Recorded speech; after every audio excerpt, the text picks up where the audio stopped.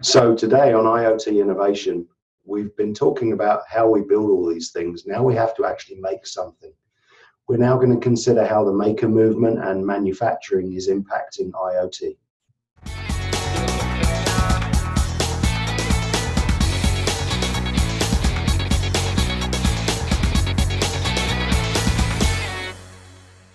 This episode of IoT Innovation is sponsored by Anritsu.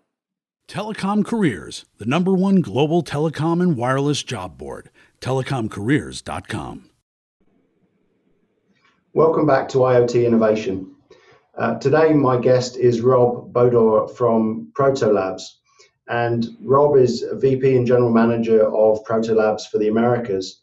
And what we'd like to talk about today is understanding a little bit more about Protolabs' business, the activity that they are starting to see in the IoT industry, and also generally manufacturing, and maybe some of the read across. So Rob, maybe welcome first of all, and maybe let's start with a little bit more of an explanation of your business and your company and how you operate around the world. Sure, thanks. I appreciate that, Chris. So Protolabs is a contract manufacturer, and we make parts in either metal or plastic through a variety of different manufacturing processes, including injection molding, CNC machining, and additive manufacturing or 3D printing. And we do that across a range of materials in metal and plastic. We also specialize in being very fast, so we can make parts, including injection molded parts, in as little as one business day from the time that we get the design from the customer. And so basically, Protolabs as a contract manufacturer, what's unique about us is that we've automated the front end of the manufacturing process with software, and that's allowed us to be low cost of entry as well as very fast. And so as a result, we can do quantity one in as little as one day across this broad range of manufacturing processes. The other piece that I just want to highlight is that we are entirely web-enabled, so the customer works with us over the web, sends us their CAD file, and from that we're able to manufacture the part and ship them the part directly. Okay, so that's great. So I've watched Protolabs business over quite a few years now, and I mean it's been evolving. As I mentioned, you're worldwide. You've got locations all over the place. You know, I grew up in manufacturing, so I'm very familiar with CNC machining, with injection molding, particularly plastics and silicon rubber. Sure. When I started playing with stereolithography, you know, it was a $250,000 investment. It took up a large room, and it was a very big deal and a big scale and commitment. You know, these days you're talking about a Kickstarter option for $300, which I've got at home, and it creates a lot of nice molten modern art. Some of which is really great, and I hasten to add that's the fault of the user and the programmer, not the machine. But it changed the barrier to entry, and it changed the way I started to think about manufacturing. And I think for IoT, that's kind of important. You know, are you starting to see a change in not just the type of company and customer, but the type of things they're using it for?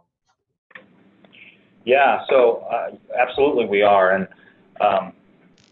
you know, we serve customers across all industries, medical, aerospace, automotive, industrial products, consumer products, electronics, and we also serve customers that range in size from a lot of entrepreneurs, individuals working out of their home, all the way up to Fortune 500 companies. And across the board, we're seeing that people are starting to use these technologies in different ways.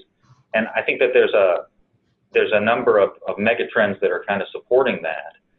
In addition to access to this technology coming down in cost, there are other drivers that are forcing some of that, right? We're seeing more local manufacturing taking place. We're right. Seeing, you know, and Internet of Things, I think, drives a lot of shortening product lifetimes, because now all of a sudden the lifetime of the electronic component of the product tends to drive the useful life of the product. Yeah, it's kind of driving a built-in obsolescence, right? Right. Well, my analog watch, I've had for 10 years and I'll probably have for 10 more. But if that's a smartwatch, I doubt I'll keep that for 20 years, right? It'll probably be obsolete in 2. And so that's driven, I think, more customization.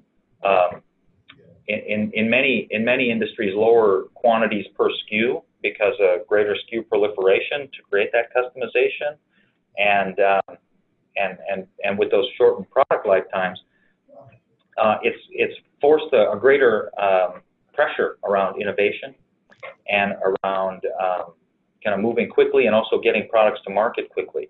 That's always been important, but I think we're seeing an even greater presence in that. And you asked about kind of the regional variations with that. I think those things are true. We're seeing those same megatrends in every region where we operate. Right. As you mentioned, we operate in the U.S. and in Europe and in Japan. What does vary is to what extent those different trends impact each industry.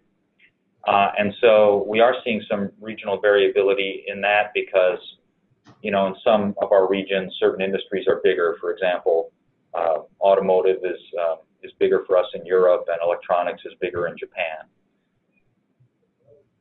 So as you're comparing your business around the world, are you starting to see, as I'd imagine you would, the crossover between not just manufacturing choices, but also design trends that you're starting to see spill over into IoT? Because what we've seen and what we've been exploring over the last few weeks in these programs is the fact that IoT really does mean the Internet of Everything, which was the expression that Cisco coined.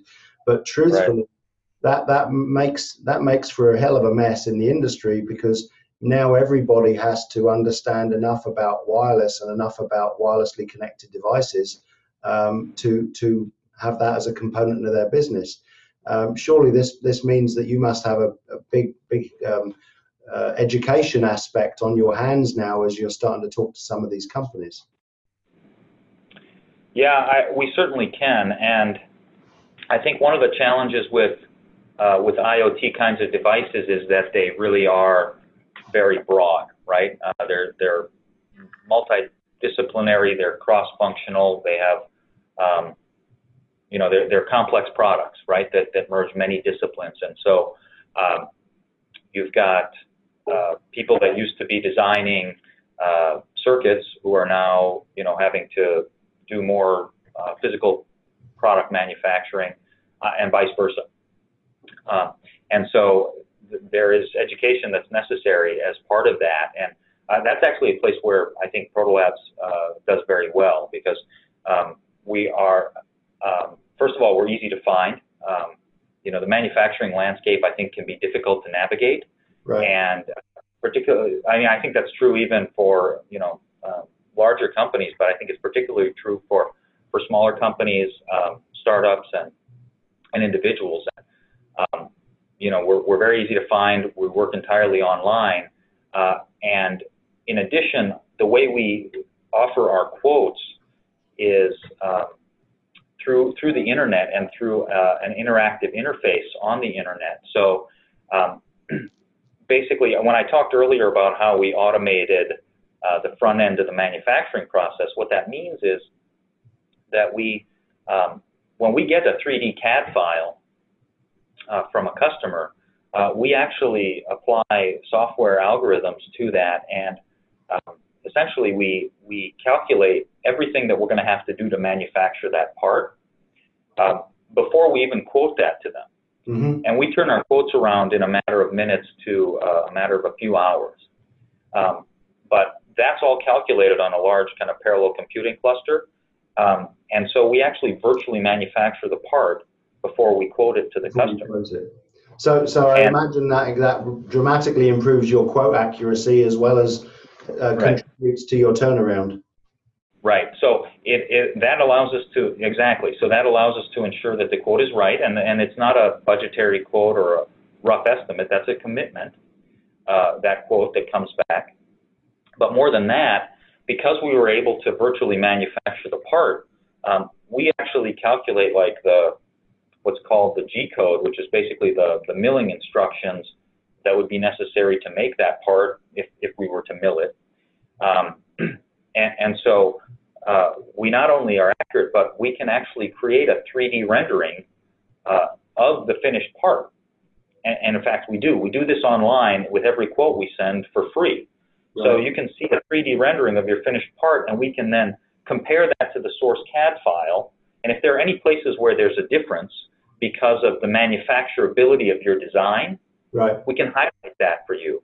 And so in a custom way, and we do thousands of these a day, we can provide the engineer who's working with us to develop their prototype or their finished part, that kind of design feedback, so that even if it's a manufacturing process that's new to them, and we support about 9 manufacturing processes. We support multiple molding processes, both in plastics, thermoplastics. You mentioned liquid silicone rubber. We support that.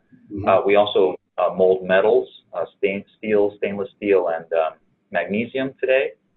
So is that molding as well as things like sintering, or is that what are those processes? Yeah, so what I just described was just in molding, but absolutely. So we can make metals, we can mold metals, okay, we can machine metals, and we can sinter metals. Okay. And so, for example, if you stainless steel, we do in all 3 of those processes. So you might be starting to prototype a part that we would do through a 3D printing by a DMLS or a sintering process, and then as you move from that to higher volume, you might want to machine that part, because you're doing hundreds, and then you might move to a molding process because you want to do thousands or tens of thousands or more.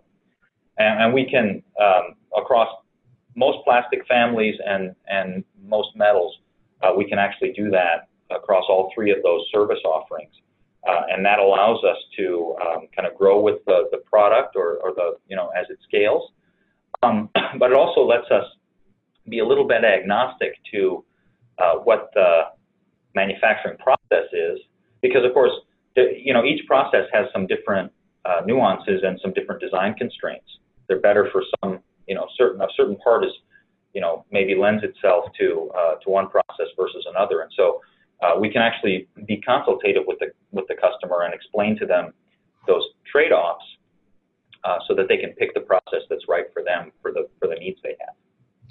Well, so what's great, I like that a lot. I mean, one of the challenges is as smaller companies don't have the teams or the expertise, or maybe their own manufacturing engineering group that will help them figure out that type of transition. And one of the things I've seen with IoT is that, many of the smaller companies or many companies that have not been involved in these processes, they get a big surprise when they go from a rapid prototype of some description through to manufacturing. And unfortunately, that's the costly bit, because when you're talking hardware, physical hardware, then you start talking about physically very expensive tooling. And if you make the wrong decision at that stage, it's a very time and cost sensitive issue. So, help companies like that, I think that's a big deal. Yeah, there's 2 things that we do to help in that specific area. One is, I mentioned trying to be low cost of entry. So our molds start at $1,500. Right. Which is, much, much lower than, most tools are $30, $50, $60, $100,000. Absolutely. So, because we've automated all of the kind of the front end of the manufacturing process, so the non-recurring engineering expense that normally exists in the setup, the design of the mold, or all of those aspects, we've essentially taken out. Mm-hmm. And because we're able to act quickly, we can be low cost of entry, so that you can try your design in a mold quite inexpensively relative to any other molding option.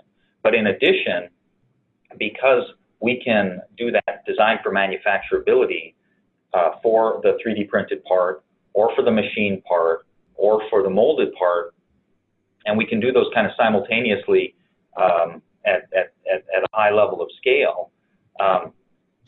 When we talk to the customer, we can understand from them, where they are today in their process and where they ultimately want to go. And if the economics of their production are going to drive them to do molding, even though they might today be just asking us for, let's say, a 3D printed plastic part because they're in a prototyping stage, as you pointed out, the design constraints are different by manufacturing process. Right. And sometimes people get into trouble with this because, what you love about 3D printing is that you can more or less make anything. And that's true. However, you can't make anything that's molded, right? Right. And if you don't factor in the constraints of molding when you're prototyping, even if you're prototyping in some other process that's only a proxy of what your final part is going to be made in, then you can get caught. So, you take this prototype that worked as a prototype in a different process that you used to prototype it, and then when you want to actually go to manufacturing, you get this aha that I can't scale up with the design that I had. And so the way we address that is that we'll actually quote in all three of the services, so they get the design for manufacturability feedback. And then even if they just want to start with a 3D printed part, which we're happy to do, we'll design, the design for the part anticipates the DFM or the manufacturability of the molded part. Right. And so then that prototype will be a much better proxy of the finished, final higher volume part than would otherwise be the case. Okay, that's great. I mean, that takes a big chunk out of the front end of a lot of these experimentation projects, because, as I said earlier, one of the challenges that I'm seeing around the industry is a lot of people are deciding to build a hardware device, a wireless device, in order to contribute to the IoT landscape, when they really don't have the starting point or the team in-house to do that. So maybe changing tacks a little bit. One of the things, so we were sitting at dinner the other night, and one of my daughters raised the fact that in one of her classes, she'd been talking with a teacher about 3D printing. And this was a topic because we've now got this bright orange box that sits on our cabinet that's making things well sometimes, if I've got the settings correctly. And I bought that deliberately to make them aware of this and think about manufacturing in the same way that we thought about printing when the first inkjet and laser printers started showing up in the home. One of the comments they made was regarding localized manufacturing. So they were highlighting a comment that their teacher had made about things like being able to print prosthetic limbs in certain countries, developing countries, that really wouldn't have the ability to customize and personalize these tools for people in that way if it wasn't done locally. I'm starting to hear some of this regarding things like aerospace spare parts. But what are you seeing in the customers you're talking to regarding the localization of not just prototypes but production? And what do you think is going to do to the whole manufacturing landscape and the kind of the power shift that we're starting to see at the moment with the Chinese economy, for example? So I think that what you describe is very real. I mean, you talked about it at a few different levels, right? The home 3D printer versus the industrial applications of that same technology for both prototyping and production.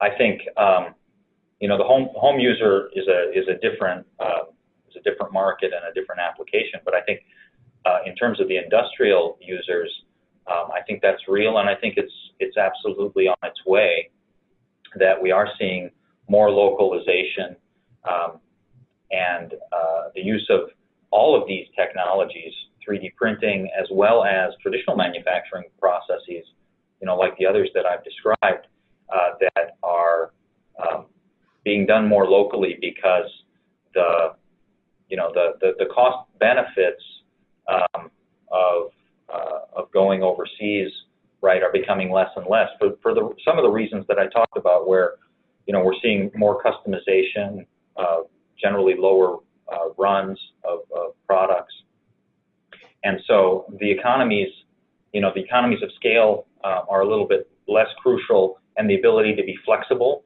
and iterate your designs is becoming more important. Yes. And so having the production then done closer to where the design and the prototyping and the research is happening is becoming more important, right? Because you think about the old model, it's we do the research and we do the design, and then we lock everything in, and then we wait 3-4 months for the tooling to be made overseas. Exactly. And then you cross your fingers until they're numb. Right. And then, exactly. And then you hope everything works, and then you produce the parts, and then you put them on a ship, and you wait 6 weeks for them to come back to you. And Right. so we're talking about months and months, a half a year, right, can easily go by in that process. And what that means is that from the time you completed the design, let alone started the design, but finalized the design to the time you have really first parts in hand, can be 4 to 6 months. And that only works in an environment where you're getting tremendous economies of scale from all of that. And furthermore, that nothing is changing in the marketplace in the meantime. So in other words, in that 6-month period, the design that's 6 months old is just as good, as what it would be if you were to design it today. And I think that's becoming less and less true all over the place. Right. And so, one of the ways that we're seeing that is when we started. So the company's name is Protolabs. So prototyping is literally, part of our DNA. It's in our name. And when we started, that's really where customers were using us. They were using us for prototyping. And then over time, that expanded to prototyping and, let's say, bridge tooling to address this issue, starting to get parts, from us, but again, locking in the design, but at least getting to market with parts that we could produce for them quickly while they waited for the production tool to be ready, so that that cut their time to market. But now we're starting to see them use us in very different ways. Use us as a on-demand manufacturer, Mm-hmm. So that they don't have to store inventory, and just use us as the demand comes in. And also in other applications like end of life, which are coming more and more often and faster nowadays. And so as these I think these underlying forces have caused this change, we're seeing people want to engage with manufacturing in different ways than they used to. And a big part of that is about bringing the manufacturing to be more integral with design, so that they can pivot quickly as needed. Another example is customers will use us to do iterative prototyping in ways that we haven't seen 10 years ago. The company is about 16 years old, and so we've seen this as technology has been transforming manufacturing. We've had the advantage of being able to kind of see different phases of that, and that's been one of them where customers will use us to iterate on designs. They'll make a prototype, they'll make a few hundred parts, they'll test that in the market, then they might adjust the design even after very low volumes were made, and try and tune in to better suit the needs of the customer. Or we'll have customers that might like in the medical device space, because they have to go up for these regulatory reviews, and so they want to make sure they have the best product design for a surgical device, say. And those would be situations where they might make 8 molded parts, all of essentially the same for the same end product, and their intention is to pick the best design Right. and take that forward. And so they'll make 8 molds simultaneesly, and in 10 days they're going to want 200 parts off of each mold so that they can do functional testing and pick the winner. So I think there's a lot of experimentation that's going on right now, and the old model of having the manufacturing be done halfway across the world isn't really well suited for that kind of experimentation. No, I agree. I mean, we're seeing with IoT, it's changing as we've seen with a lot of IoT in terms of devices, in terms of applications, uh, uh, data analytics, and use cases, and even business models. I mean, it's just changing the whole environment. And I think that the manufacturing of hardware is definitely a huge piece of that, because the old design cycle of everything in the Western world was developed and getting ready to launch in Q4. It used to be typically consumer electronics was announced in Q1 at all the big shows, and then there'd be 6 months of everyone getting ready after these prototypes had already been visible. That model does not work anymore, because it's too well, first of all, there isn't the Q4 bubble that there used to be, not as large at least. But also, if you announce something in January and then you don't start shipping it till November, there's 5 other devices out there that are almost identical before you ship. So exactly. I agree. I think that's changing the model. So maybe to leave it there, Rob, if you've got any final thoughts on IoT, and what are your predictions, maybe for a couple seconds, and what are you interested in personally in IoT?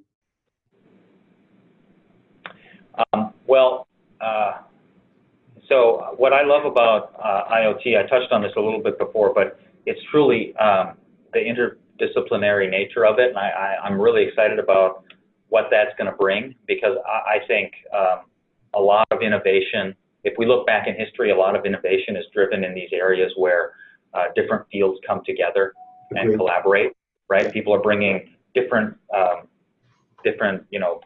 thought together, and those are always very fruitful for innovation. And so I expect us to see this really take off, and